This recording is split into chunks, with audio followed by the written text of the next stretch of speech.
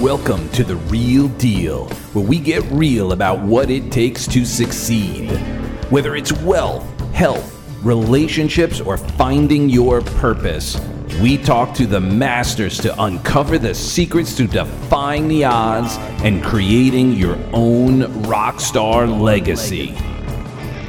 I'm Doug, and after working on multiple Grammy-winning records as an author, transformational speaker, and your personal translightenment coach, I'm committed to your growth and success. And now, here's the real deal. Are you ready? I'm ready. You're ready. Okay, so before we begin, I do have to honor the sponsor right now, which is me. So, are you feeling stressed out? Perhaps overwhelmed by trepidation, anxiety, and stress?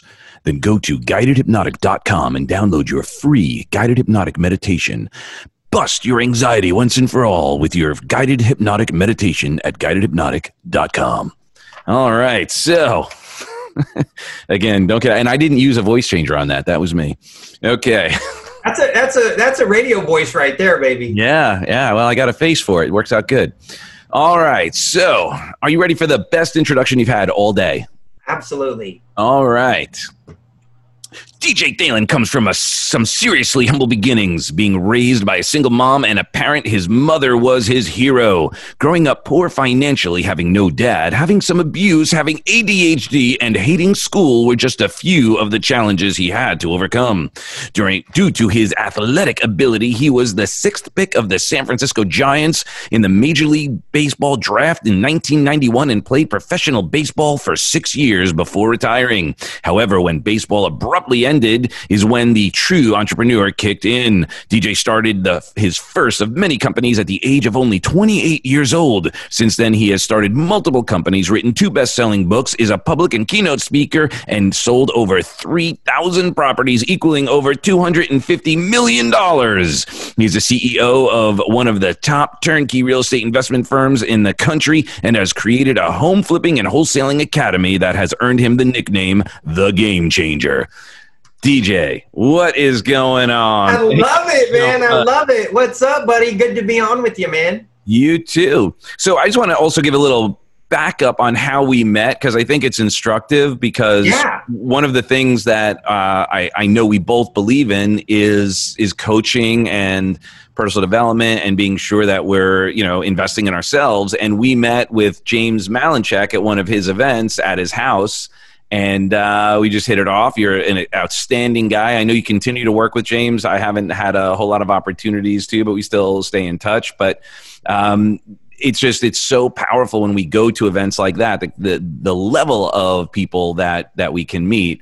And it's just amazing how we just, clicked and stayed in touch ever since. And that is so amazing. So thank you for that. Yeah. Oh, absolutely, man. Yeah. Had you and Heidi on my show. Yeah, and which was really, really cool. And but yeah, that's James Mallett. Shout out to James, man, the secret millionaire, baby. Yep.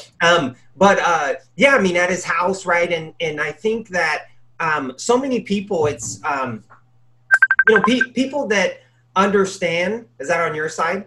Yeah, it says you're calling me. I'm gonna decline it. Weird. Yeah.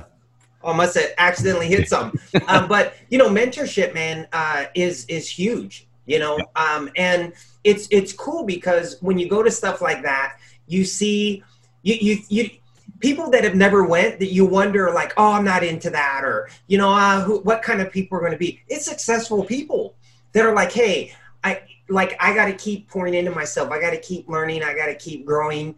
I've got to keep learning like little moves, like even with James. I mean, the amount that I spent with James, the moves that I learned, power words, right? Little things like words, even in script, when you're writing script, words not to use, words to use. I mean, that can be worth irreplaceable, So I think it's just, pouring into yourself and always looking like, hey, man, I got to this level. How can I go to the next level, the next stair?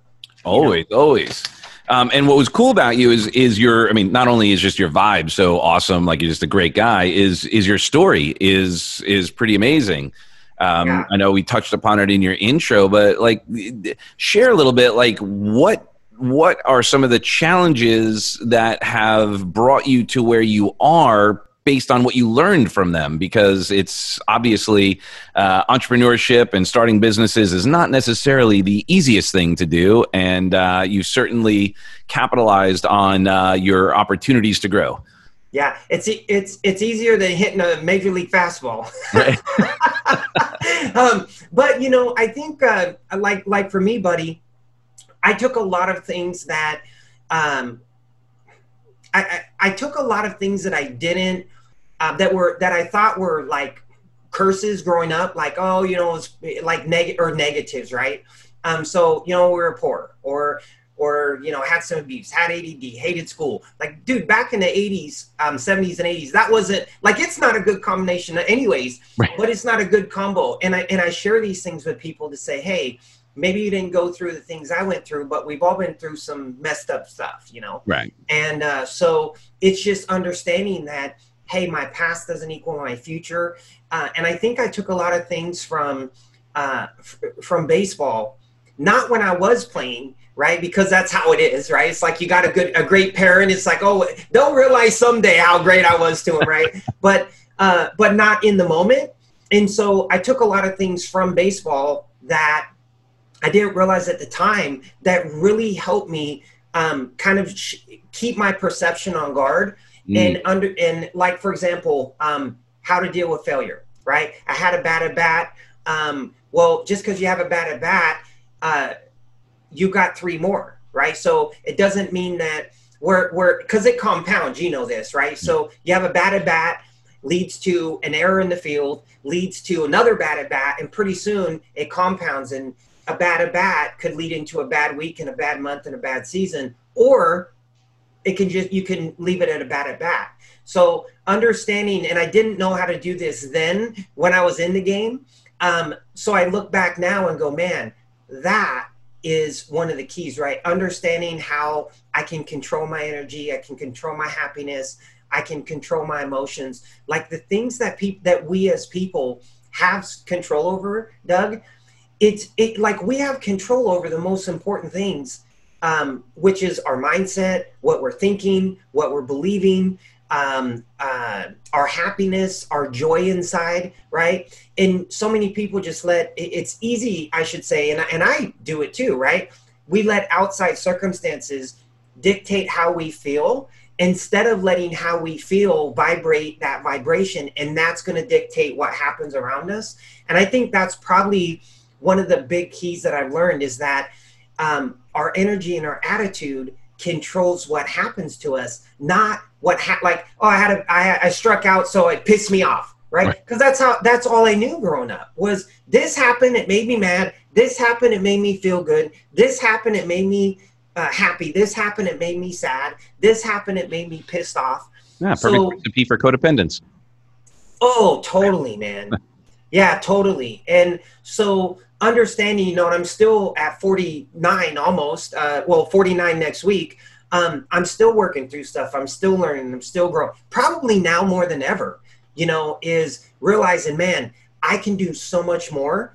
And it's funny. I always tell myself like, hey, I'm just getting started. People say, hey man, how's it going? I say, hey, it's great, but really I'm just getting going, because I always want to keep that perception where it's like, I want to keep myself in check, and I never, ever, ever want to feel like mentally, right, is what I'm talking, that I've arrived at, you know, because then things just go backwards.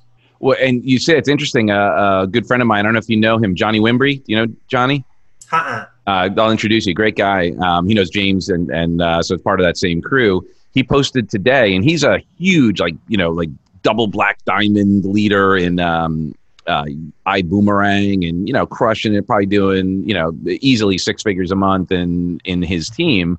And he posted today. He goes, my commitment is to take my business to the next level with only new people. I'm starting over. I'm acting as if I don't have this huge downline, and I'm going to pretend that that is my baseline. I'm going to build from here. And that's similar to what you just shared, like just coming from that, hey, I'm just getting started. Like just because I've had these successes, I'm not resting on my laurels and pretending that like, you know, I've arrived. Yeah. That there's like, once we hit a peak, there's a new perspective, a new level to get to. Yeah. But something, Sharon, we talked about this the other day is, you know, you've hit rock bottom before. And it's easy for you and I and anybody to say, oh, yeah, just choose happiness when you don't have all of that stuff coming in, right? So how did you, at the times when you were at your lowest, when you lost, like, basically all of your resources and everything that you had at that time, how did you pull yourself out of that and get into that, it's another at bat, and not allow the evidence, the external evidence dictate how you were feeling? Yeah, man, that's a good question.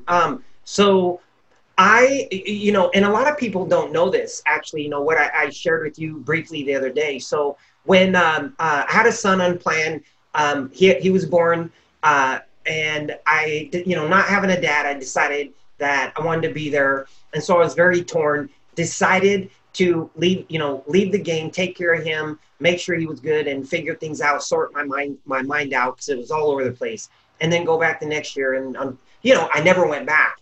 But from that, I tried to, marry his mom, right? We got married, wasn't a great situation. She wonderful person, but had some challenges with, battles with drugs, alcohol, things like that.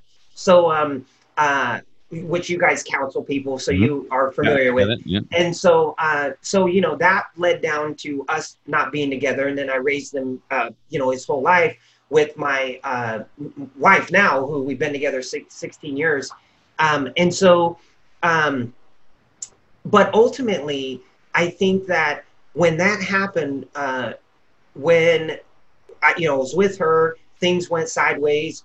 It was a very tough time in life, and it ended up to where this is back in about maybe 2000, so about 20 years ago.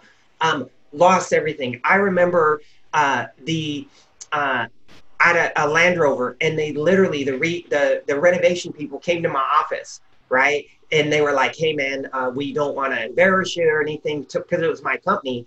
And thank God I sold it, and that pulled me out of it. But I was like, man, I mean, that's some humbling shit, man. Yeah. Right? When the what do you call it? The Man. The what? The repo man. The repo. Yeah, the repo people, right, came up, and I was like, man, had to empty it and give my key to them, and kind of not share with people what's going on, right? And so, lost my house to foreclosure, moved in with my brother, and really, thank God for my brother. I mean, he and I are close. His name's Derek, a wonderful guy. Love him to pieces. But went to live with my brother at the time, Doug, and he had a business and a company, and they had these tickets to go see, I was like valued at $4,000 or whatever, to go see a gentleman who's been on your show, named Marshall Silver. So I went to Turning Point, my first ever. And that was really the first time that I was told, outside of swallowing fire, right, and all that cool stuff, that was the first time that I ever, we had an assignment, I think it was after day one, to go home and write out your perfect day, right? So write out your perfect day. If you could live this day every day over and over, how would you live it? So went home and did that. And I think that was really no pun intended, but that was really, really, it was a turning point for me. It got my mind looking forward, looking towards the future, not sunk in the past, not thinking about the past, and looking back. Right now I can look back and think and go, wow, if I would have just kept thinking about the misery and thinking about what happened and woe is me, and I had this, and I playing the victim, man, I would have never moved forward. Right. I would have just kept getting more of that bullshit in my life. So I went to that. It got me looking forward, and literally about a year later, half the things that I wrote on this perfect day at the time, which, you know, my vision wasn't as big as it is now, Right. it actually came true. So I was, you know, from the car I had to the place I was living, and I looked up and literally I unpacked. You heard this on The Secret. I literally moved from my brother's, unpacked this box, and I hadn't looked at this in months. The perfect day, right? Maybe like 10 months. And I pulled this thing out and I'm like, holy shit, man. Like half the things I wrote on there, I was already living that quick, right? Manifesting, Wow. Yeah. you know? And so that happened. So that was really the first time I was exposed to like the power of the mind, the power of our beliefs and manifesting. And well, and the importance of going to those events and, you know, taking that time to give yourself, invest in yourself in, you know, and it's easy, I guess, sometimes for people to be like, oh, you know, it's the money, but really it's the time you put into it, because you could have gone to the event and then not done the exercise. But you put the time into it. You really got the most out of it. And by the way, this isn't a commercial for Marshall. He's doing, but you know, I will suggest he's doing a virtual turning point now. So, you know, let's, we'll connect with them and make him a nice testimonial, because that would be, you know, I'm sure he'd appreciate it, because it's a powerful event. Yeah, I mean, that was, and since then, not only have I done that 4 times, but have manifested it 4 times.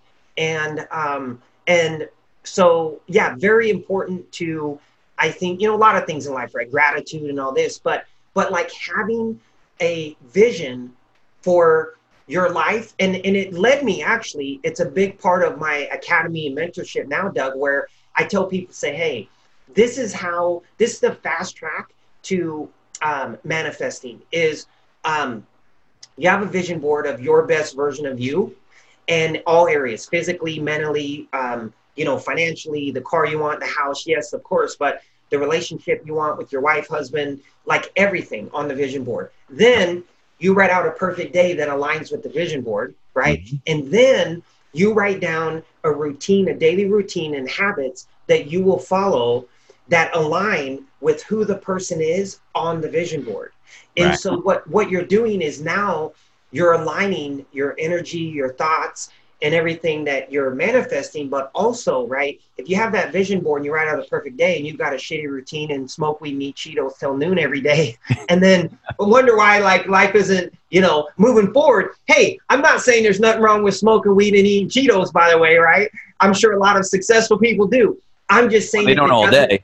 All day, not all day, yeah. But if it doesn't align, right, what, like looking at that vision board and saying, who would that person hang out with? Right? And making a note. Mm-hmm. And acting as if you're already that person, even before you're that person. And that's probably the biggest thing that I found in life is, I mean, I remember when I was talking about speaking with Grant, who I've become friends with, Cardone, before I even spoke with him, you know? And so, but just playing this in your head on, and then putting the work, right? So the vision is great. The perfect day is great. Reading it every day is great.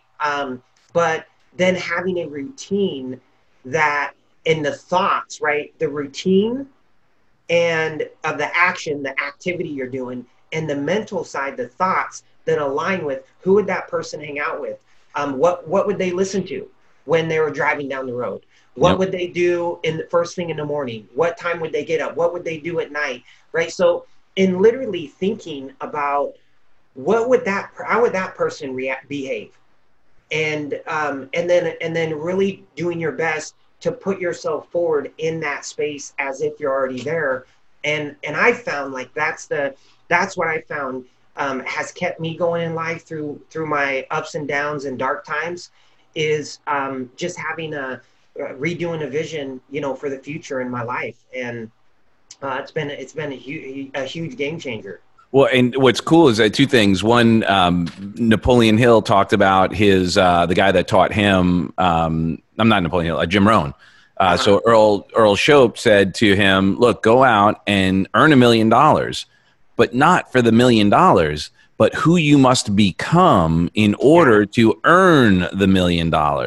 Yeah. And that's so true. You know, it's really, we all know it's up here. Every millionaire I've spoke to, and I'll ask you, you know, what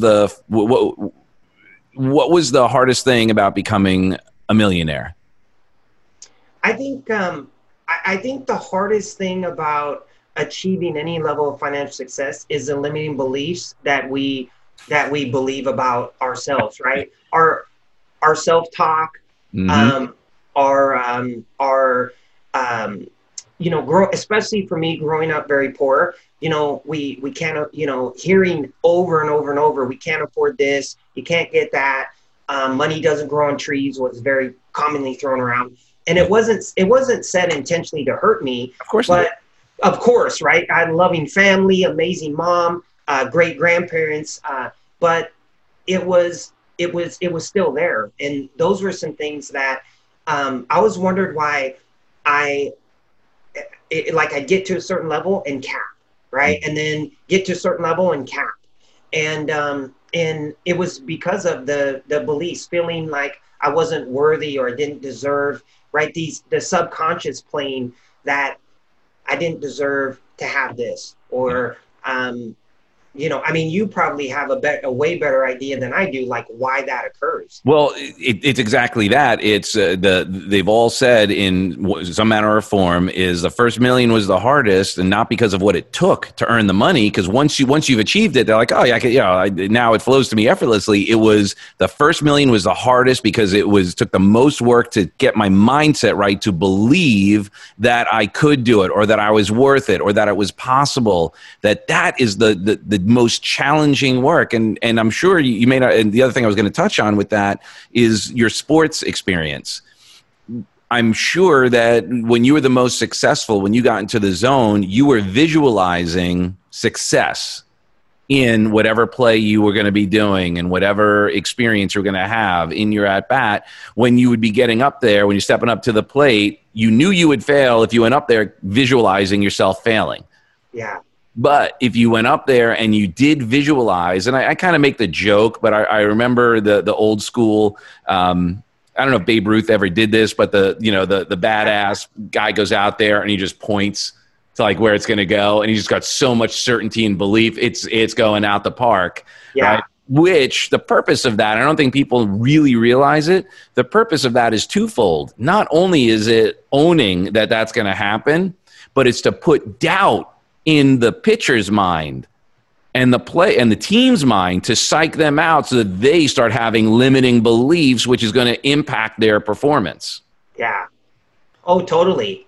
I mean, it was, I'll tell you, in college, I had a game that was, still talked about. In fact, in my college I went to, I still hold the all-time like RBI record and all of that. But the funny thing was I had a game where I hit 4 home runs in a row. I hit what's called a cycle for home runs. So I hit a solo home run with no one on.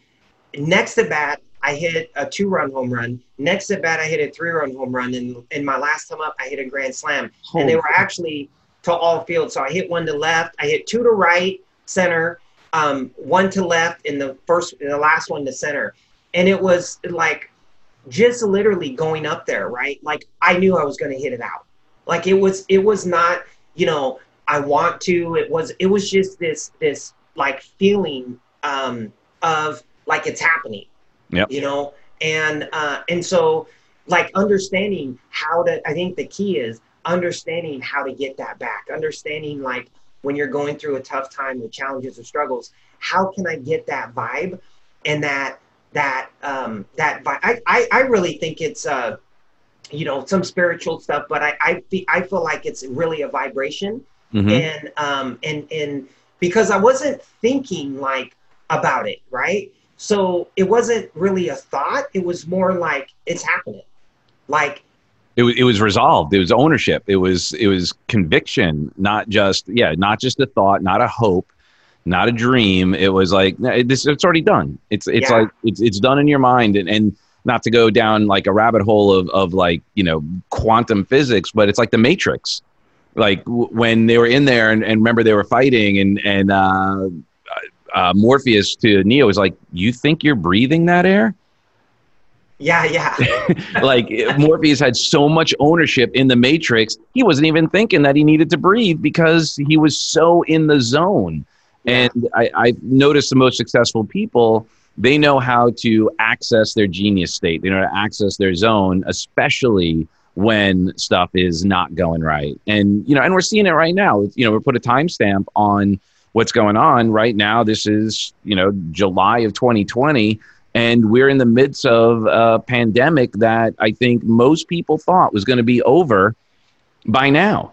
And I don't think that, obviously no one was prepared for this. I shouldn't say that. Some conspiracy theorists might say that there are some prepared for it. But the average person, guys like you and I, we weren't sitting there in January going, oh, I expect we're going to have a complete shutdown of the entire economy, country, and all of the work that we've been doing in some area of life to be stopped on a dime. Yeah. Yet there are people who are figuring it out. And I know you're one of them. What happened? What were you working on? Did you have to pivot? Were you working on some things that when this came down, it brought your approach to a halt? That's a great question, man. And I think this answer will help a lot of people. I'm so used to, I'm like a Gary Vaynerchuk, right? Vaynerchuk says, listen, while you're trying to overanalyze and get everything perfect before you move or take action, right? You're trying to be a perfect 3-0, and I'm 119 to 87, right? So I might have missed 87 times, but I made 119 while you made 3, right? Yeah. So I think for me, I've gotten really comfortable at understanding what needs to be done. And when this all happened, it caused a lot of fear, right? So obviously we have a real estate investment company. When fear's out there in the market, it locks things up a little. So at the time, I started thinking ahead and going, okay, what can we do what's a strategy that we can use that's different than what anyone else is doing? Because this is how I created my the evolution of home flipping, right? Is how to flip homes, make your money, not use your money, have your money in a couple days. So I've always, growing up poor, I talk about this a lot, playing video games with pennies at 10, straws at 11. I was always thinking backwards. So it's like I go back to the things that happen to you in your life that you thought were negative, like, oh, I don't got money, but you learned a way around it, right? End up being a blessing in the future, because now I can so easily look at things and reverse engineer, as a lot of people call it now, right? It's so breathing to me. So it's easy for me to find solutions that are outside of the box of what most people would think. So I started thinking, how can we come up with a investment strategy where we can get people into deals? Okay, there's fear. How can we carve a niche inside of this where we can get people into properties for, instead of them having to spend 50 or 60 cash, maybe we can find a way to get them into properties for 15 to 20. And then that got me thinking of options and ways, and I created that. And it's been something that now we have this niche that I've created that is very unique, that people love. It's easy to deliver on. And now the fear is lifted. So now we have that strategy going for us, but we also have the people picking back up that were a little nervous or scared or worried that are wanting to buy cash again, right? So I feel, and Doug, I feel like the people around you, okay, you have to guard I'm telling you guys, you have got to make sure that you have the right people around you, right? Because if you're vibing, man, and you have, I've had good apples and bad apples around me. And listen, at times I've been the bad apple, right? Listen, I can admit it, man. Right? I've been the bad apple in the bunch. But I think you have to be on guard and understand it's okay to lose people in your life if it's not serving you, if it's not healthy for you.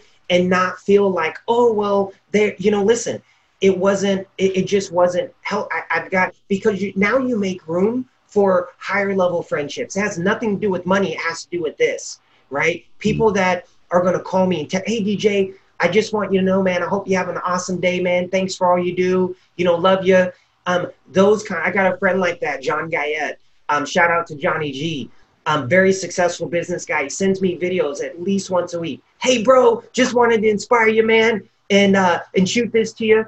Like that, who does that anymore? Right. Right. So like choosing, and I think this is a big thing too, Doug, is for those of you listening to realize the most important things in your life you have control over. You can control your thoughts, whether you believe it or not. You can control your emotions, whether you believe it or not. You can control your energy. If you want to feel happy, no matter what's going on around you, you can control. Look at Nelson Mandela. I mean, there's proof. There's proof, right? So you look at, like, I have control over my mind, my thoughts, my feelings, my energy, the people I want to hang around.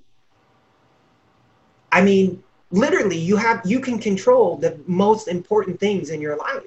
And I think that in a time where people feel out of control is to come back and maybe they hear this message, you're like, God, DJ's right. You know, I have so much more control in what's happening. Who gives a shit who the president is, what's going on? Are we pulling out of this? When are we pulling out of it?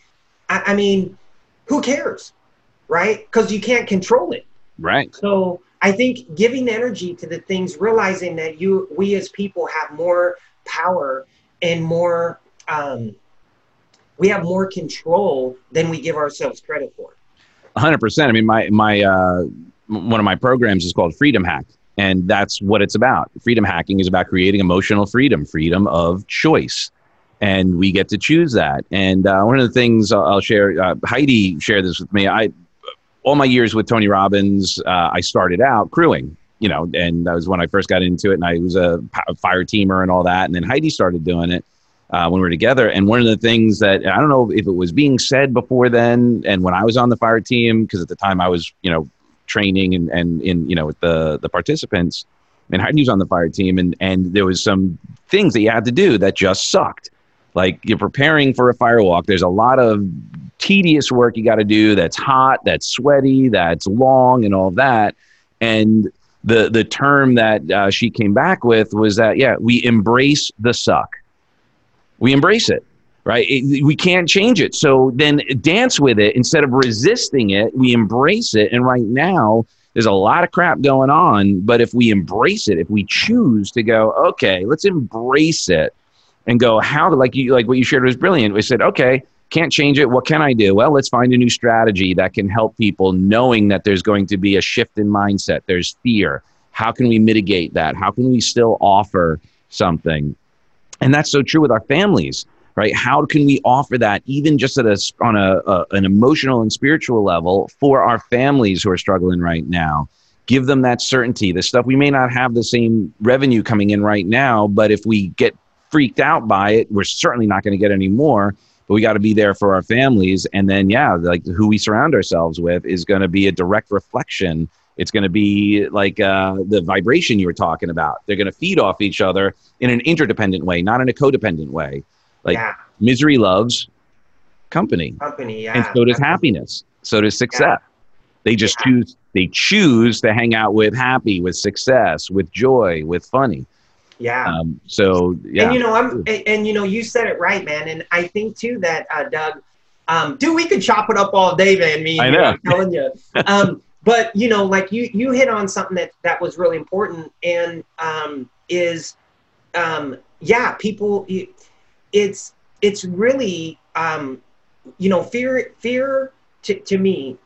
Fear is it's. I don't know if it's the most destructive thing in the world, but it's up there, right? Yeah. Because it causes you to not see opportunities. It causes you to only see problems where there's opportunities and solutions inside of a lot of things. Fear causes us to not take chances, not take risks, to stress, right? Suicide, right? The suicide rate is one. I just saw the other day, 1 every 40 seconds in the United States right now is killing themselves.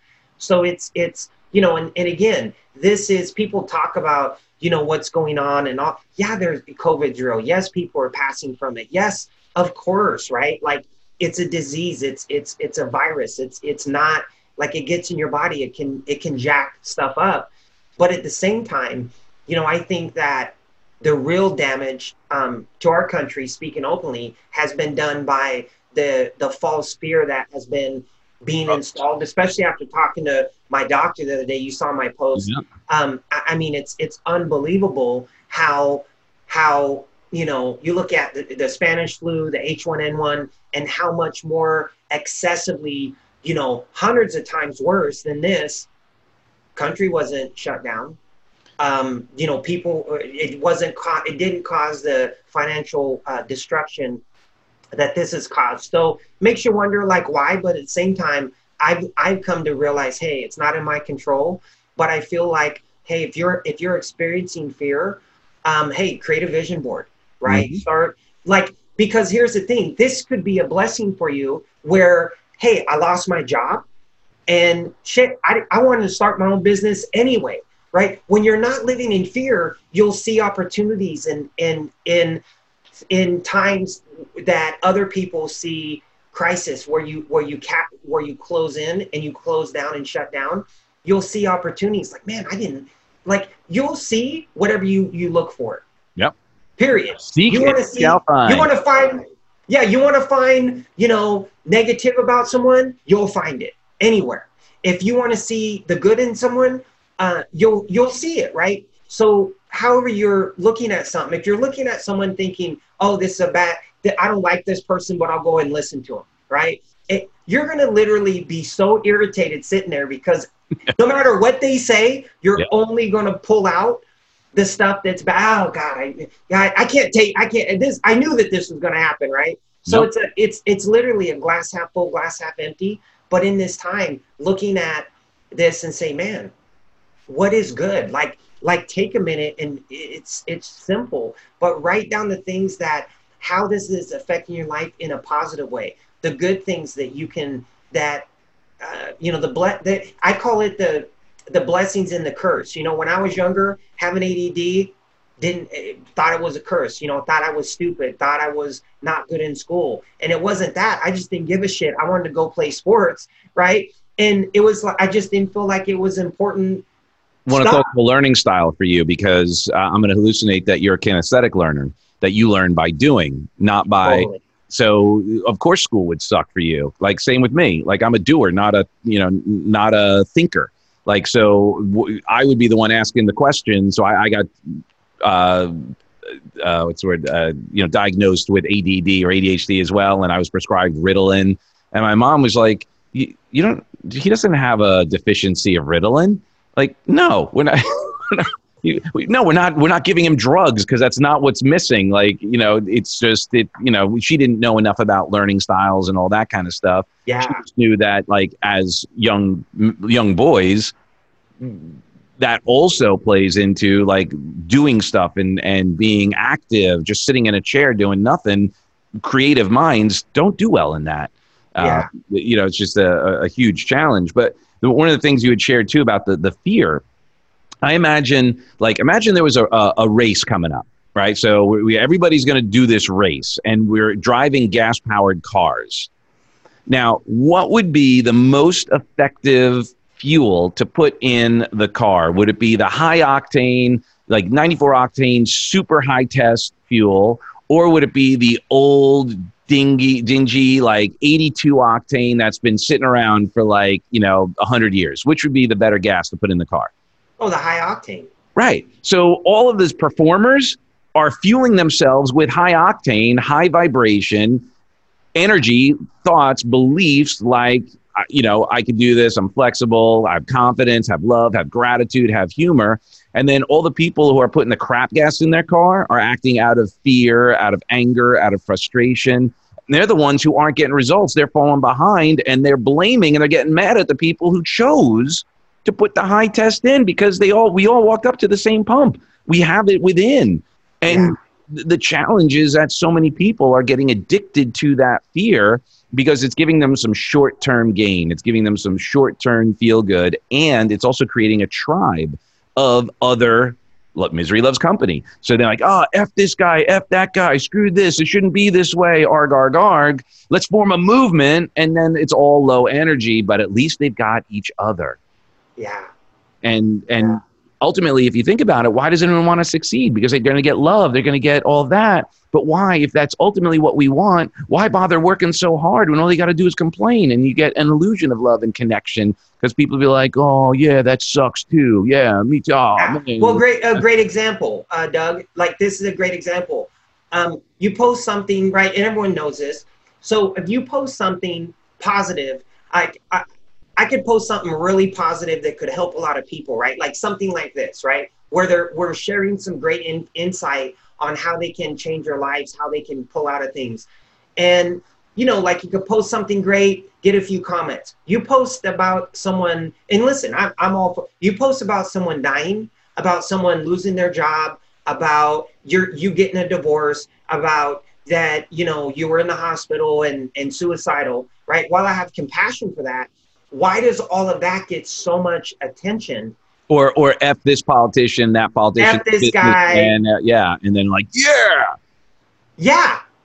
Dude, I posted some, I stay away from like posting political stuff, but I just had to, you know, post what I heard about COVID the other day from my doctor. Mm-hmm. Man, it's insane. You can see clearly left, right. Yeah. Oh, this person that, you know, and it's like, rather than, because I don't give a shit if you hate Trump or not, or you love Trump or not, right? It's like, just detach the emotion and say, okay, hey, this was a good move. Hey, that was a shitty move, right? And it's just, but it's so amazing how we're brainwashed and walking around and don't even know it. Well, and the other thing that happens too is that the reticular activator system, right, is what you shared earlier, you know, right? So what you look for, you'll find. Well, that's an algorithm. It's a built-in algorithm for our own survival, right? So that we can, you know, we're looking for how to avoid pain and all of that. And you know, let's not get into the neurobiology of that. But when we look at the phone, the algorithms on Facebook are the same. So if you engage in negative stuff on Facebook, the Facebook gods go, oh, you're gonna stay online.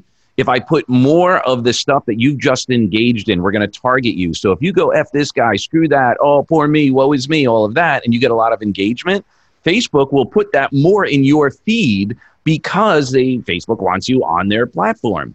If you engage in positive stuff and all that, you'll see more of that in your feed and less of the negativity. But here's what's happening. And again, this is just hyperbole now. I'm just making this up. I wonder if part of the way we're being influenced is by these algorithms maybe being influenced to put more negative stuff in people's feeds and bury some of the positive stuff so that it keeps people just in general lodged on, because the most positive person in the world still could get sucked into some drama. Totally. But the most negative person in the world very rarely gets sucked into happiness on there. Yeah, it's true. Oh, it's totally true, man. Yeah, no, absolutely. and I think too, even it's like everything is perception, right? So I think if we all looked and said, okay, I have this situation in my life. How can you tell me, DJ, that something positive can come of this? It can, right? You're choosing to not look for something good in what's happened. You give me any situation, someone died, someone overdosed and came back from it. They can use that as a platform now to tell their story and help other people in drugs and alcohol. Like you can take anything and find something good in it. In our mind, you know that Doug, you know who Jesse Itzler is. Yeah. So I love Jess. And I heard him talking the other day about this guy came to his house and was like, hey, we're getting stuck at 35 miles. We got to go 100. They're training for this 100-mile thing. I don't know if you saw that, but he basically said this guy came to his house and his buddies that night, they're like, hey, the guy came, right? He's going to help you guys go to the next level.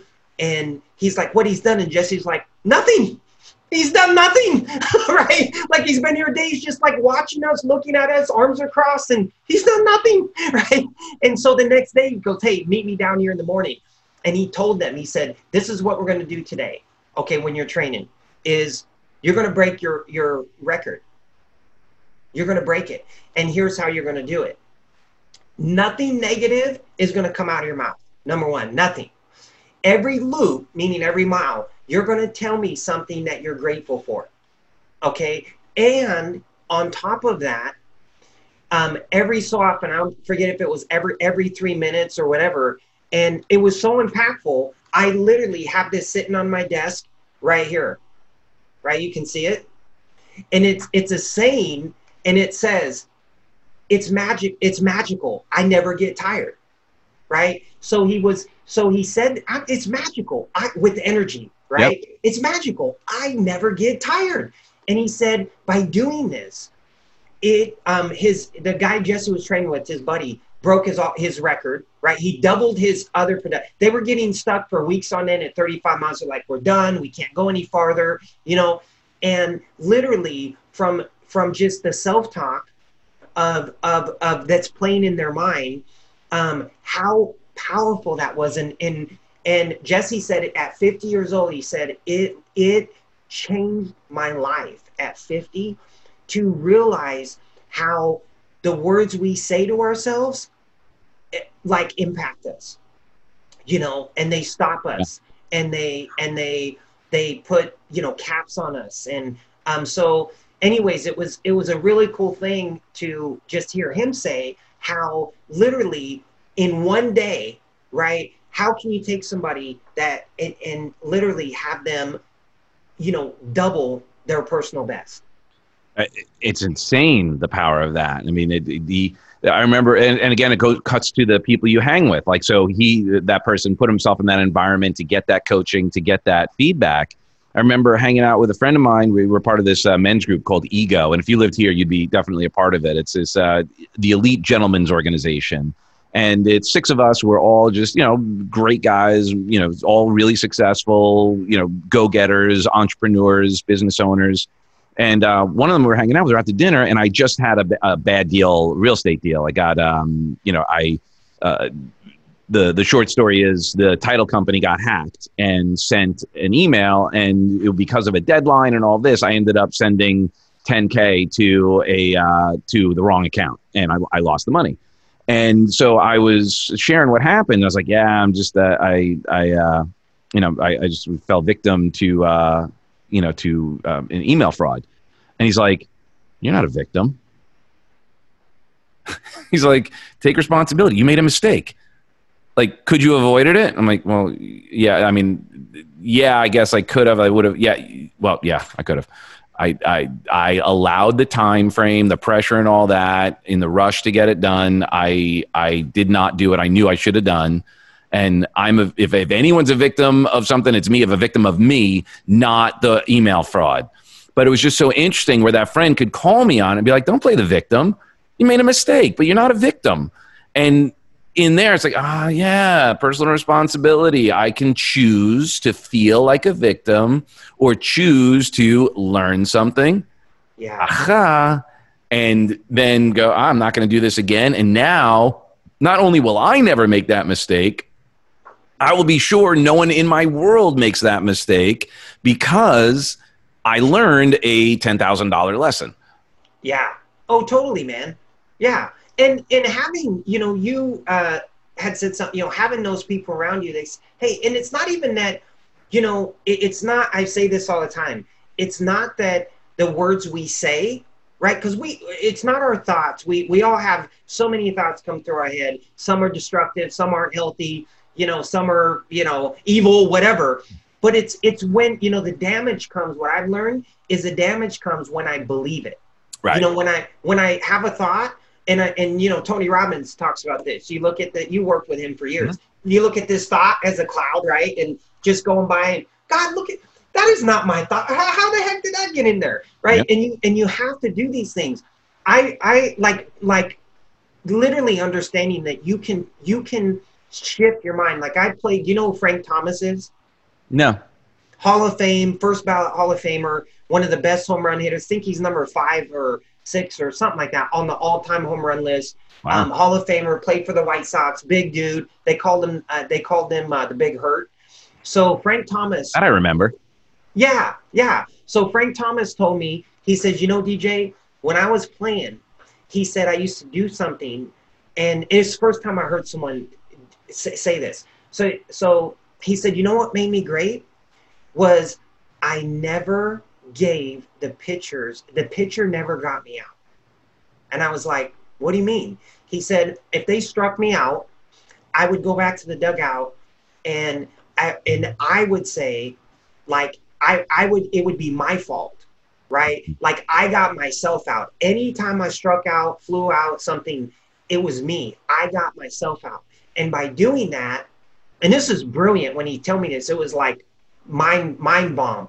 He said, I would twist it in my mind to where I got myself out. He didn't beat me. I beat myself. Yeah. So whereas and I started thinking about that going, wow, that is so brilliant, right? Like when you go back and go, man, I got myself out on that. I shouldn't have swung at that pitch, but that I'm not getting myself out next time, right? And where he would spin it to where it was like, this guy's not better. If you did it the other way, like, man, he's nasty today. He's throwing right anything he wants. He's throwing. Man, this is gonna be a long day. And you start playing that in your head. Now you're 0 for 4 really quickly. Yep. Right. So those little things, that we can do as people to literally shift our perception on how we're looking and viewing something, where now we're empowered instead of disempowered. Love it. I mean, and that's so important, that personal responsibility, because that's where I think where a lot of the gaps in this world are lying right now, especially sadly in America, is it seems like there's a lot less personal responsibility and a lot of blaming. And that, to your point, if he didn't go, hey, you know what, I'm going to take responsibility. I got myself out. Now at least I can learn from it. Otherwise, I go in, if I go, the pitcher's on fire. He's crushing it today. I'm lost before walking up.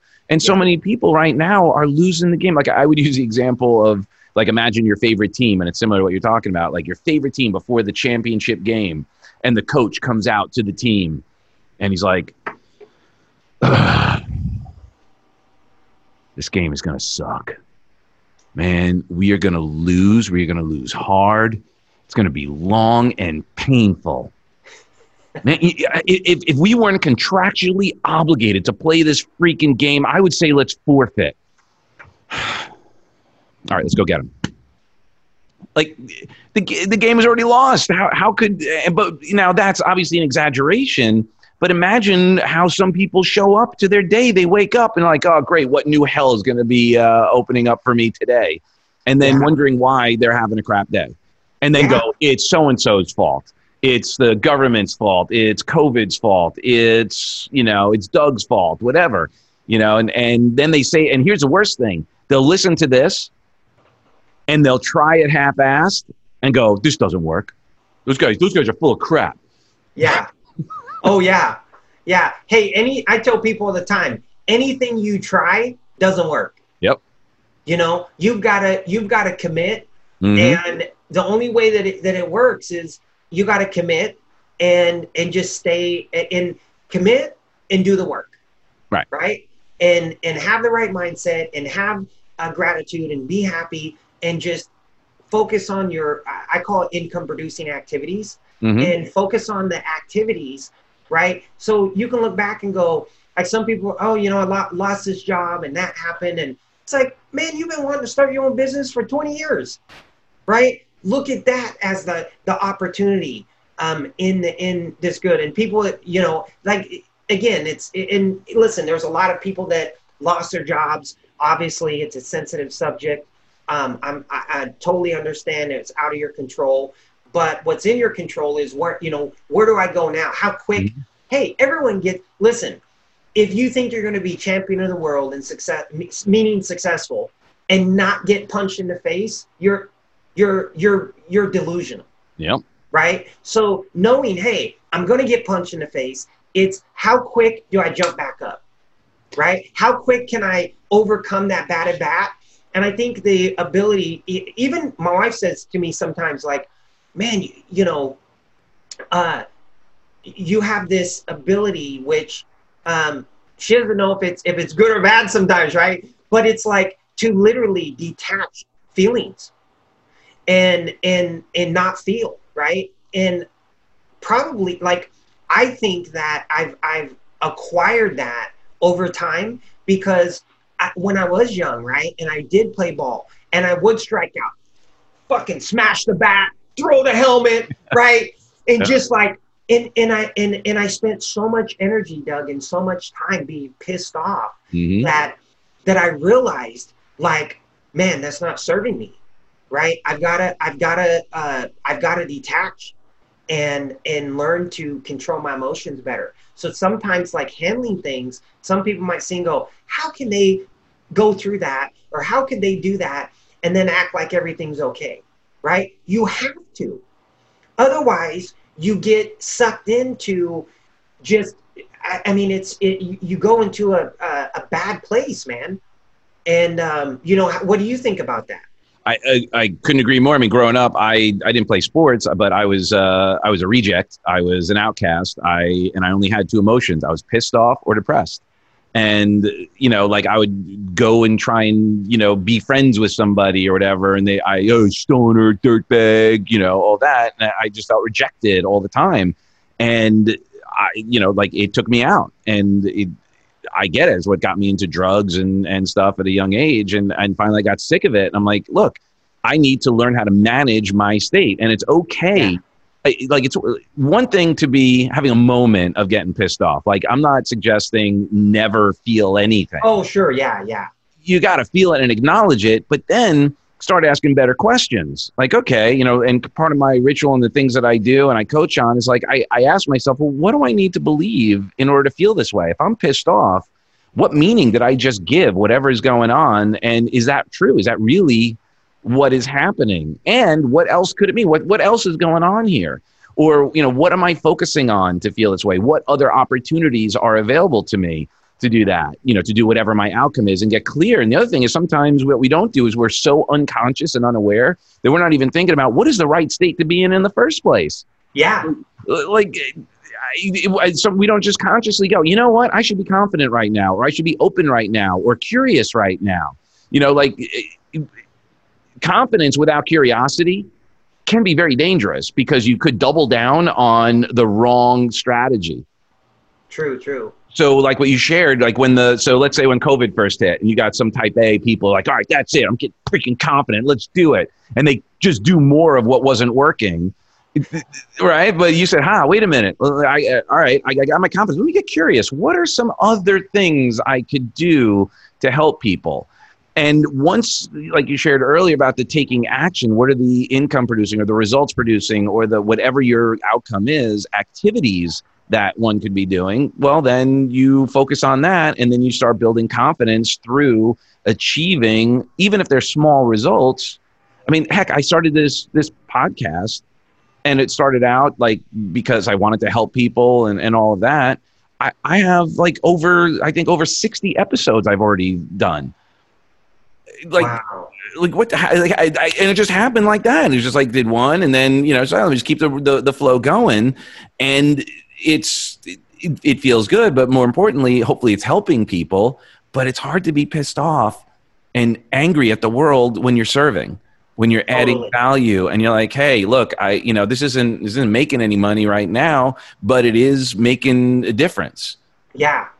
Yeah, and it keeps you, it like gives you something to look forward to, right? Hey, I got a show today at this time. I got a show at this time, and you get off, and you it's like, man, I've got this energy, and it's vibing. Like even my office. I don't know if you're this way, but I learned this from. I didn't learn it from them, but it was reinforced by Steve Harvey.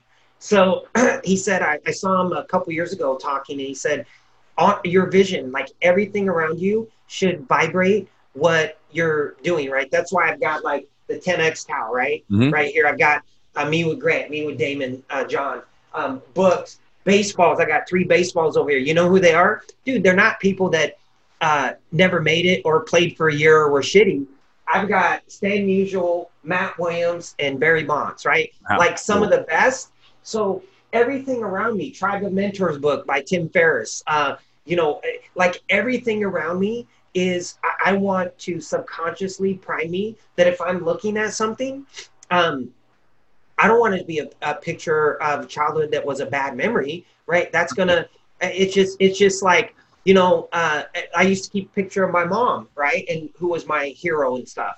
But ultimately, it's like, I want to vibrate future. I want to vibrate like the things that you want, have them around you. And a lot of times people are just, it's low EQ, right? Mm-hmm. It's not, they're not living in awareness like, oh, I should change what's around me. I've got this picture I look at. I've got that from my dad who, you know, I didn't have a relationship with and it wasn't healthy, that I see every single day, right? And they wonder why they feel like shit or they have low energy, because you're literally, it's your surroundings, you know? So I think that can help people too, is to change, you know, start realizing, being conscious of that, hey, I want to change what I'm looking at all day long, what's around me, what's vibrating, you know?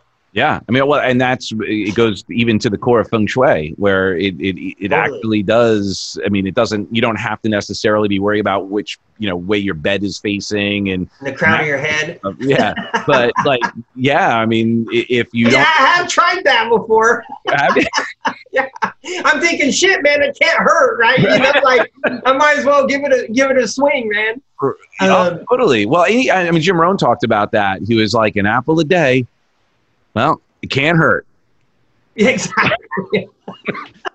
You know, and he's like, the doctor never came, so I guess it worked. Yeah. So let's shift a little bit to, like, as you were sharing and you had that vision to work with Grant. I mean, for me, it was working with Tony and you know, we have different relationships, like, you know, what you're doing with Grant, what I did with Tony. So it's a little bit different, but you know, my music career and all that, we have similar applications. How did you get into the situation that you're in? What was the pathway to make that happen? I think you know, this is funny. So when I first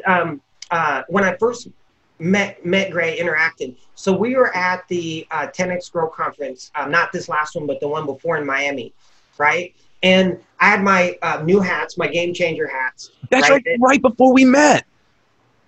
Yeah. Oh, no, that was after we met. We had already met, and you had talked about how that's what you were going to be doing. You had the hats with you at James's thing, if I recall. Yeah. So I go there, right? And I go to this event, and this goes back to what you were saying, the power of going and being around like-minded people, going to events, investing in events. So I go, invested some money, had a great seat.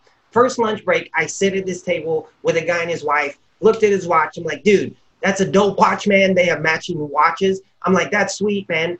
And I love your watch. He goes, hey, thanks, man. So what's your name? DJ, what's your name? Brandon Dawson, who now is Grant's partner with Cardone Ventures, right? Wow. And very successful business guy. So he and I became friends, and Nat, his wife, you know, spent a lot of time throughout the event, you know, breaks, things like that, chatting, and had no idea like who he was, what he did, didn't care. And so, but ultimately, so this is great, right? I think that this goes to show you guys that when an opportunity, when you set your mind to something, when you set your vision to something, sometimes you have to make your own door. Yeah. Right. And so I'm big on like creating your opportunity. So this is a true story. So I'm sitting there. I've got my Gucci backpack, which I got right here actually. I got my backpack with my hats, and the event's over. They're having an after party thing behind the stage, and I'm talking to my son. I'm standing off to the side talking to my son on the phone, and Grant walks out, right? And all these people around him, right, taking pictures and doing all this, right? So what I did was, I told my son, I said, hey, Grant's out here. I'm gonna go meet him. I gotta go, right? I hang up with my son. And my son will attest to it. Hang up with my son. I got a hat or two of my hats. And I literally put them in my hand, take them out of my bag, walk around. So Grant's walking in front of this stage. It's hip hop, artist is playing, the crowd's going crazy, right? All this, and he just swarmed by people. So he walks up to this table in the front, and it's someone, you know, a family member or someone like this, and he's talking to them, and they give him a hug. I walk around everybody, walk around the table, and right up in front, right up to him where nobody was. Everyone was behind him, right? So I went around, took a different route, and walked right up to him, and I was standing there, and basically he stops talking, he looks up, and I said, "Hey, Grant, my name's DJ." I said, I really connect with you, man. You know, I grew up without a dad. You know, I got a chance to play professional baseball, and I just wanted to give you a couple of my hats as a gift to you, and just say, hey, man, you're a big inspiration, and I really like what you're doing. He goes, he was shocked, right? And so it's kind of like Malinchek says, you approach him with the handkerchief. You do something for them. You give some. I didn't ask him right, but here's what ensued. So I give him a couple of my hats, which, by the way, is GC. Yeah, I know.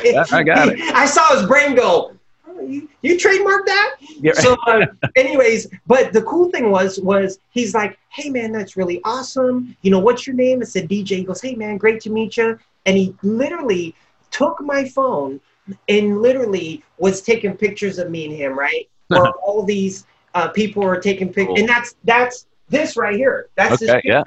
So he's holding my phone in his hand, right? So it's stuff like that where I think sometimes when opportunity presents itself, that you have to be ready to, you got to be meant right in the vibration. You got to be ready to make that to basically what do you call it? Make your door, right? Hey, I'm gonna go meet them, and it's funny, like sometimes people will see a celebrity, and I do this naturally now, Doug. There was my son and I were in Beverly Hills, so basically that's how I met Grant, and since then, you know, to finish that up, I got a chance to speak with him on stage at the Impact Players Tour in Arizona last year. Got to know him and Elena, and Bobby Awad, who is, you know, a really close friend of mine, is Elena's best friend. So it's like, again, right? It's just this weave of you attract what you are. You're gonna, whatever your vibration is, whatever you're putting out. And if you're nervous to talk to people, if you don't want to go to an event because, you know, I don't need that, and, you know, I don't, man, you're thinking too small, man. Well, so yeah, and let me, taking that a step further, when you were walking up to Grant, now it's one thing to have your belief in yourself, right? So there's step one, like, hey, you know, I'm gonna make my own door and blah, blah, blah, that stuff. What was your belief about Grant? Like, what were you putting out there as far as how you'd be received? Or did you even have any of that, you know, any thoughts about that? No, it was just like, hey, talking to my son, hey, bud, I got to run. I'm going to go meet Grant. Like, so you weren't, right, you weren't putting him on a pedestal per se and thinking, oh, he's not going to want to talk to me, or he's too busy, or he's too whatever. There's going to be a million other people, and I'm going to be annoying to him and all that. And exactly. No. So I want to, like, that just to help people kind of really get, because I do that too all the time. Like, I'll go talk to anybody. Like, I just love people. And, you know, I'll meet somebody, like, you know, like I do with Grant, and I'd be the guy who goes, hey, what are you doing later? Do you want to go to dinner? Right. And of course he may be like, no way. But my belief is that he's a normal person that has to eat, and he may not have dinner plans. So he'll be like, oh, okay. Yeah, let's do it. Like, you know, or if he doesn't do it that time, like, no, but you know what? I'm available next Wednesday. Are you in town? Let's do it. I get a great example. My son and I were in Beverly Hills on Rodeo. This is last year, and we see. I'm talking to a lady that works with me, and I'm like, my son goes, "Hey, Dad, look, there's Draymond Green. You know, plays for the Golden State Warriors." And I'm like, "Gotta go, Devin. Swear to God, this is how quick it was. Devin, take my phone." Right? He's walking across the street. Everyone's like, right, pointing and not saying nothing. dude, I walked right up to him. I'm like, hey, Draymond, my name's DJ. I played some ball in the Bay Area with the Giants way back in the day. And I just want to say, man, I love what you're doing. I love your game. I'm a big fan. And just wanted to wish you, the best of luck. And he's like, hey, man, thanks. I appreciate that. I said, do you mind if I get a picture with you? He's like, no, that'd be no problem, right? And it took a nice picture with him. But ultimately, that kind of thing, right, is that understanding that that happens with not just people, but people self-sabotage. Well, I don't know. I don't want to bother them. Right. Right. If you believe you're bothering them, that's a self-limiting belief. That's your problem. Yep. Right. Because I don't think that I'm bothering them. I'm just saying hi to someone that I respect and I like. I mean, and the one thing I love that about you. The one thing that I wish I was better at is asking for the picture. That's the one thing I don't do. I've hung with so many people, and the other day I was at an event, and Evander Holyfield was there. So I was like, hey, champ, what's going on? And we're just talking and stuff. And then I'm like, we're done talking. We just chilled, right? Yeah. Talked for a few minutes, and I never got the picture.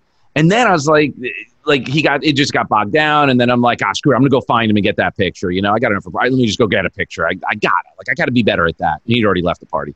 But, I just thanks for the inspiration. Because by the way, one of the things, and we have these conversations and I do this show, I'm talking to me. I'm asking questions that I genuinely want to know as well.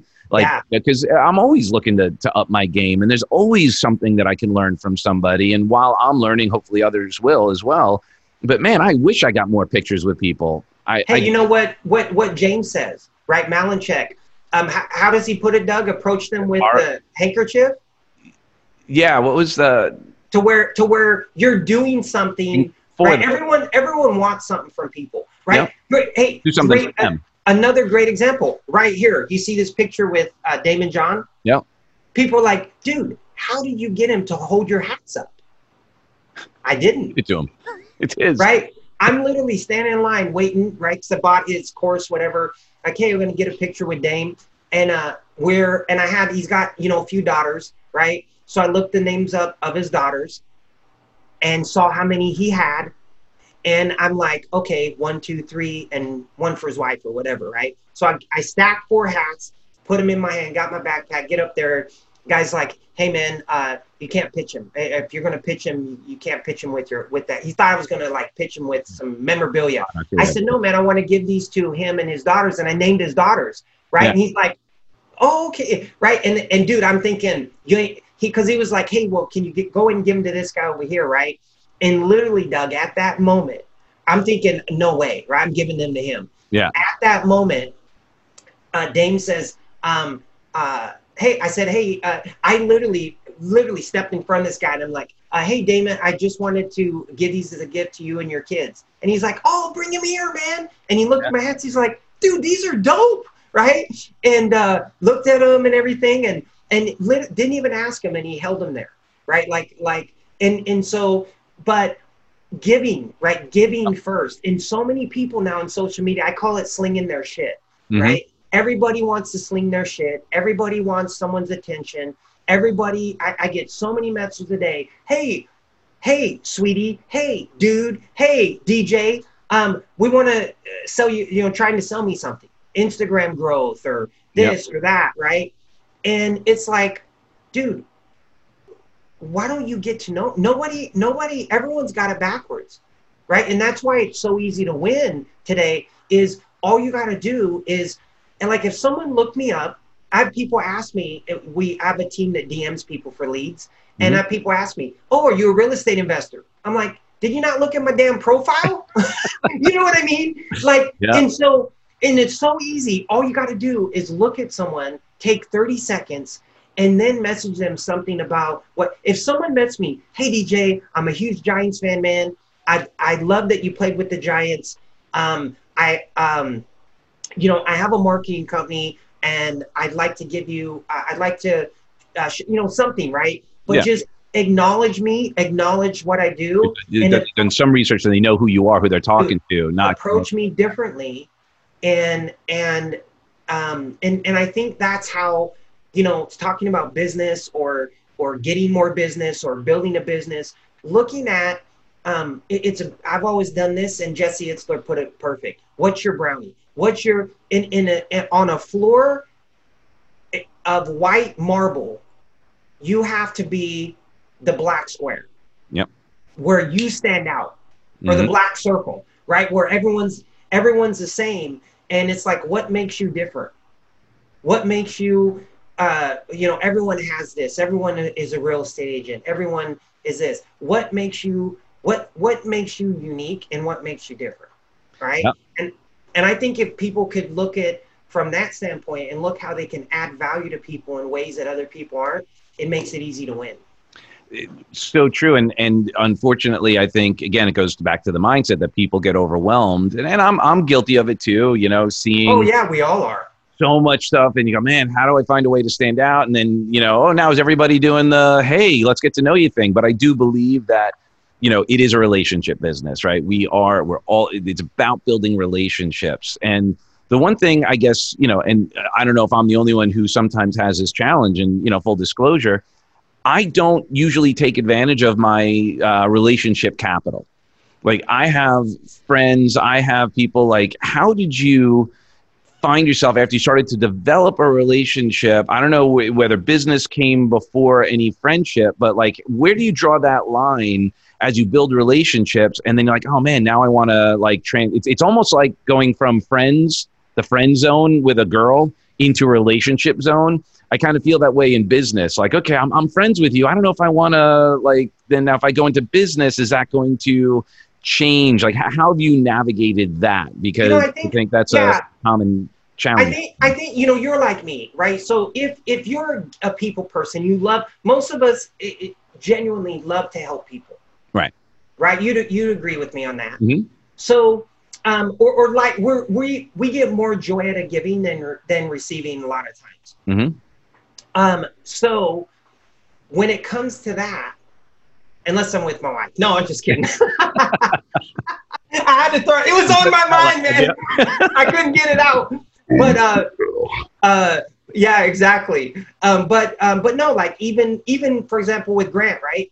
We were talking about big baseball guy, right? So when I had him on my show and podcast, and he came in, we chatted and stuff, and last year, and I had on the counter something that I gave him that I knew would mean a lot to him, and he would never forget it. Which was, and so I started off the interview. If you watch it, I literally, and I didn't do it in any, like I did it out of just the genuineness of my heart because I wanted to. I didn't do it because I wanted something back. I think that's the big thing, right? Is when you give without anticipating doing it for any hidden agenda. Like do it because it's cool, and you think, hey, this person would really like this. So I had a ball by Billy Martin, who's the all-time, right, kicking, ranting, the original pick up the bases, throw, spit on the umpire, kick the dirt on him for the Yankees, right? Hall of Fame manager. So my mom, when we were young, brought this baseball home, and she's like, hey, this guy, because she bartended at night. She worked 2 jobs to support us. So she brought this baseball home signed, and we're like, cool, brand new baseball. Dude, we never had a brand new baseball to play catch with, right? Yeah. My brother and I are playing catch. It's got, some, and so anyway, so then when we're watching TV one day, and my brother goes, DJ, man, that's the guy. It was Billy Martin, right? We didn't know. My mom was just like, he's probably trying to, my mom was hot, man. I know he wanted some, but like, that was right. Signed it. My kids that love baseball. She didn't know who he was. Gets his baseball, brings it home, Billy Martin. So I told Grant, say, hey, my mom, was my hero, worked her whole life, passed away at 62 after retiring. 30 days later, she passed. So it was unfortunate, but she just meant so much, and she inspired me in so many things. And I said to Grant, hey, because you inspire me in so many ways, I want to pass this torch and pass this gift onto you, right? So anyways, and it meant a lot to him and things, but never forget that. right? Mhm. And then for his birthday, I just got him I had a Hank Aaron ball that I sent off to him. Wow. And just say, hey, but those are things that I don't do it because like I do that stuff for, my son, for my brother, for Right. clients, right? They're or just somebody, hey man, I know you're a big, Madison Bumgarner fan. I got this autographed bat and I thought you'd enjoy it more than I would, right? Like just sowing seeds and doing and giving to people without asking or wanting anything in return. People will be amazed at how much more comes back to them from that person, and not even maybe that person, but from other people, right? Well, right. It's not direct reciprocity where you're like, I gave to you, you give to me. It's that you create that energy, and the more you give, the more open your hands are to receive. Yeah. Oh, 100%, man. So I think, if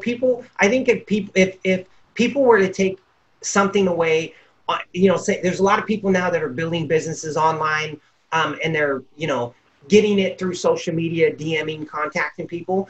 I think those of you listening to this, if you're doing that, the best way to get in with somebody is to do something for them first. Stop.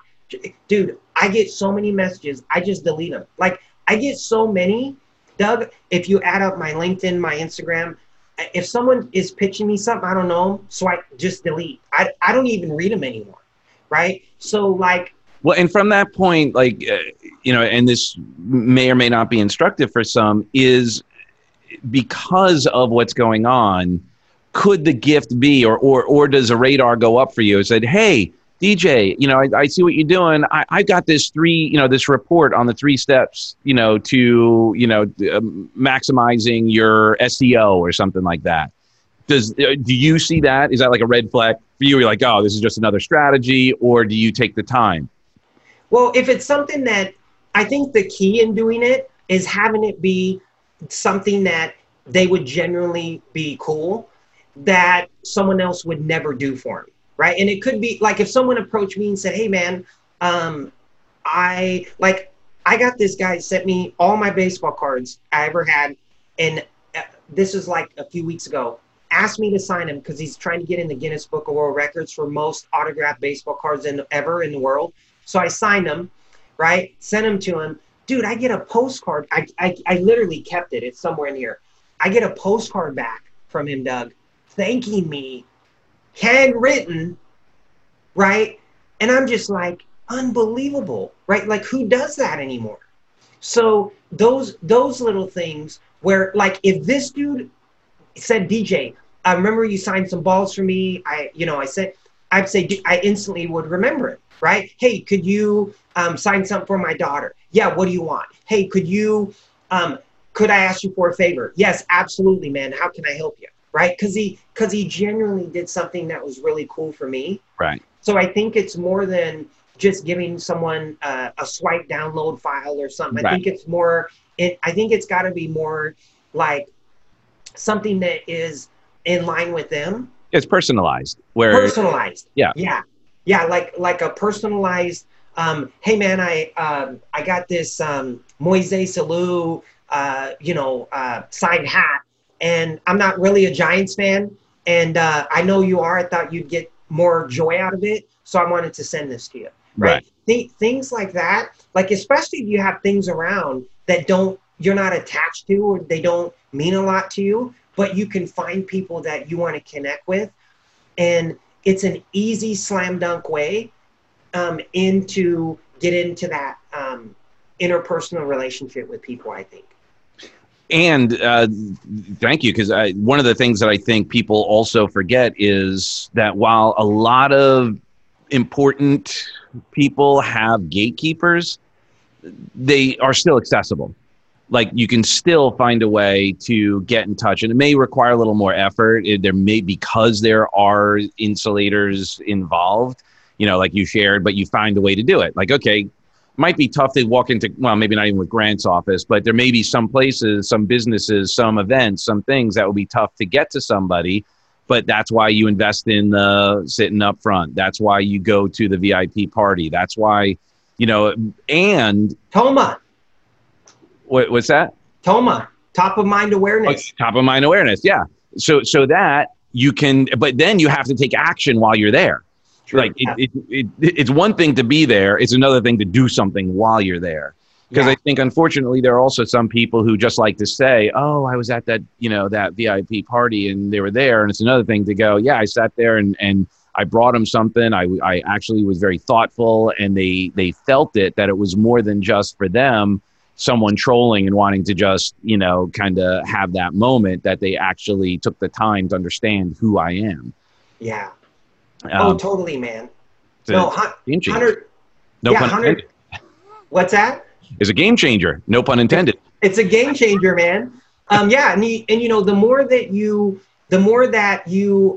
we all love giving, right? So the more that you do that and you get into the habit of, especially right now, if you're building a business, like it's so easy online. I used to knock on doors, dude, like knock on doors, selling security systems. So I'm cut from that cloth. Now you can knock on doors using social media DMing. The problem is people use it. It's almost like, not abrasive, but it's like knocking on someone's door that has a no soliciting sign. Right? So like, where you're like, okay, the person doesn't want to be bothered or whatever. But again, right, you can think, well, how can I approach people that are high level that I would love to have as clients? What can I do differently that others aren't willing to, that would get me in to at least have a conversation with them? Right. Yeah. And I think just looking at it from that standpoint, what can I do that would be of value, and looking at their social feeds and what they're into and what they're about. And then, hey, interact with them. Right. It's a pre-engagement research. Learn a little bit about the person, not just, go like I get those all the time too. Oh, I went to your account and I love your site, love your page. We help people grow their Instagram or their Facebook or their LinkedIn or whatever. When do you want to call? I'm like, yeah. You're like, bitch, I don't know you. Yeah. And it's bold. I get it. Like I get sometimes, because, owning properties, I get, that you could do the skip traces, and I'll get like random calls like, hey, how's it going? Like as if they know me. And I'm like, okay, that's cool. I'm like, do I know you? Like, what do you mean? And they're like, oh, well, no, I saw you had a property and I was wondering if you wanted to sell it. Yeah. Exactly. Yeah. No, it's true, man. And it's so, like, I firmly believe right now, right, while other people, I always believe, like, we're in the best. It's like the pastor. 5 p.m. service is my favorite. Hey, you're the 10 a.m. service. You guys were my favorite, right? They tell everyone they're their favorite. But I think that's how it is, right? It's so, like, if you guys that are listening to this, no matter what you're doing, right? Life, obviously mindset first. You got to work on your mindset. You've got to really shape and be conscious of what you're listening to and what you're believing. And I just feel like in a time right now when there's so much opportunity and it's so easy to win if you just do the things that other people aren't willing to do. Like I had a lady the other day that made me a video, Irene, and sent it to me. Was like, hey, DJ, you were awesome. You gave us some instructions, some information. You took time on your Saturday to speak to us. And I just wanted to send this to you. I took some clips off of your interview and I sent you a video about it, right? Nice. Like who does that? You know what I mean? Irene does. Irene does, right? But that's what I'm talking about. Yep. Is that kind of thing, to where you're literally, it's so easy to win these days. But again, like Malinchek said, you got to approach people with the napkin, or like the servant, right? Yeah. You got to approach people like that and do something for them. And they'll feel inclined to do something back for you. Absolutely. Well, So as we're discussing, we haven't really gotten into kind of what you're doing in any depth. Like, what's going on with you? How are you? Like, what's the value add with your fortune builders and the game changing stuff you're doing? What you got brewing, and how do people like work with you and benefit? Like, what are your programs? What is your product? And how can people be part of what you're doing? Yeah. So with Fortune Foreclosures, I started Fortune Foreclosures investing. Fortune Builder is a big training system. Right. Yeah, I got confused. I was yeah, but I started Fortune Foreclosures back in '05. Well, I started formally in 2007. Formed the LLC, but I was doing it in end of '05. Started in end of '05, so 15 years. So I basically, Doug, long story short, carved a niche, getting out of state, low cost, low risk investments for people, handling all the heavy lifting. So we get them the property, get utilities on, help them with whatever they need, getting it fixed, getting it rented, like we're here for them and help them with all of that. So they have less time. So they're low risk, right? As low as 40, 50,000. We can get people into deals now for 15 to 20K. Wow. But essentially, low cost, low risk, out of state deals done for you. And so I started doing that. That business took off, exploded. I've grown and scaled that. And then about 2 years ago, I saw a need. A lot of people were wholesaling and trying to wholesale or doing things, but they were doing it backwards. So I was like, man, this niche that I created, the way I do my deals, no one was doing them that way. So I created, again, it's like, instead of putting the quarter in the machine, right, the arcade machine up top, I go in from the bottom, flip the penny up, it's the same thing. So right. Again, looking at it backwards. So I created a way to flip properties, not use my own money, make my profits up front, and you have them in 2 to 3 days. So it's very unique. It didn't exist. No one was doing it. Well, at the time, now I look back and go, well, shit, man, I've been doing this over a decade, right? And no one was doing their deals this way. No one was teaching how to do deals this way.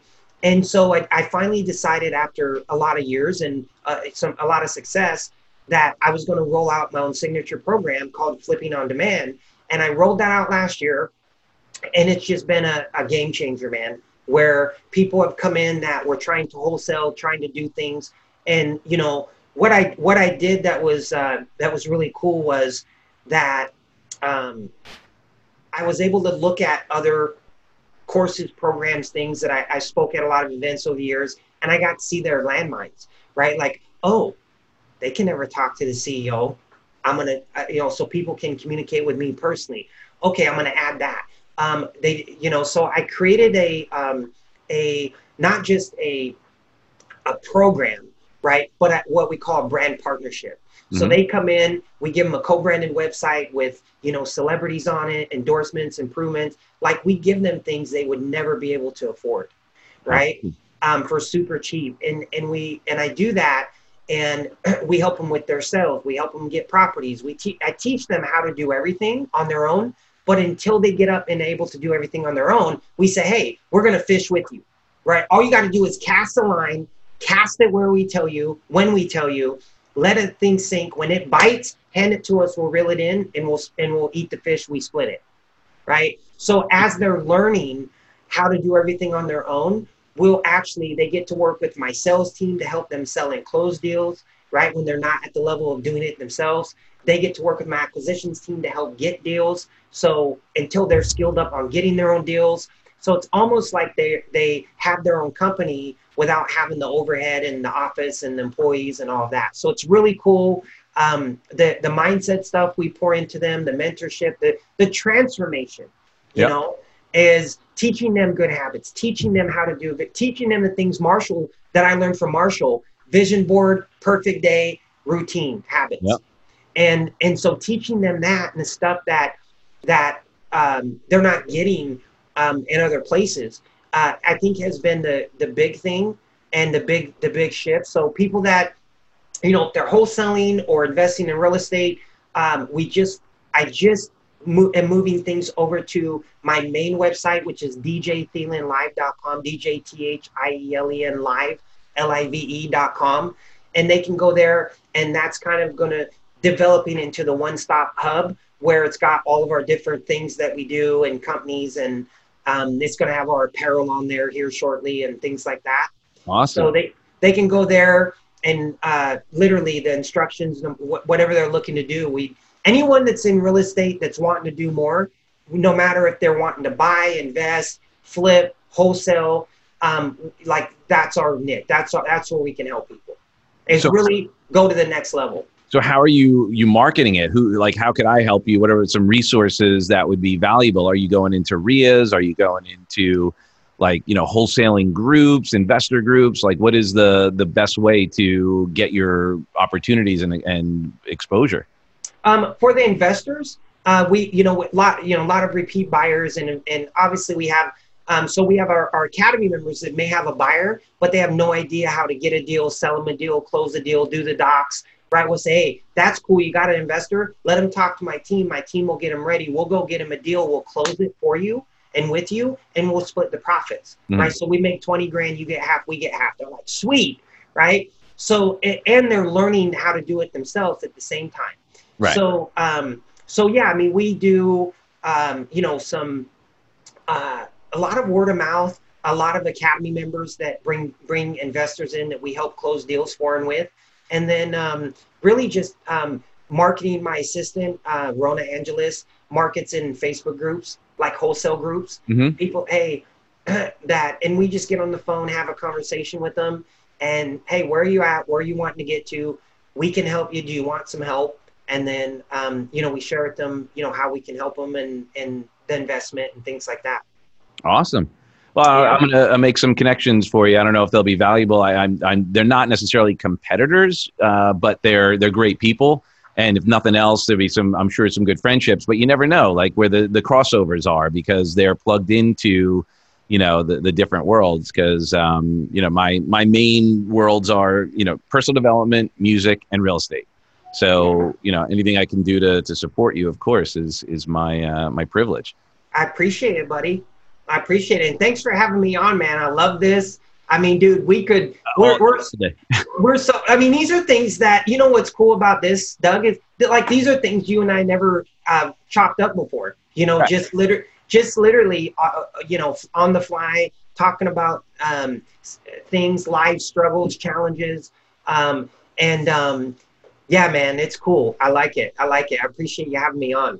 Oh, dude, thank you. And you're of course, if you have anything going on, welcome back. Let's have you come on and say, hey, I got this, if you got a book or an event coming up, let's, be sure that we're getting people aware, right? Yeah. That's the thing is we got to raise people's vibration, their consciousness so that everyone realizes there are opportunities and that, there's support out there and there's plenty of people who are willing to share their wisdom and knowledge to help people get to the next level because that's how we're going to change the world for the better.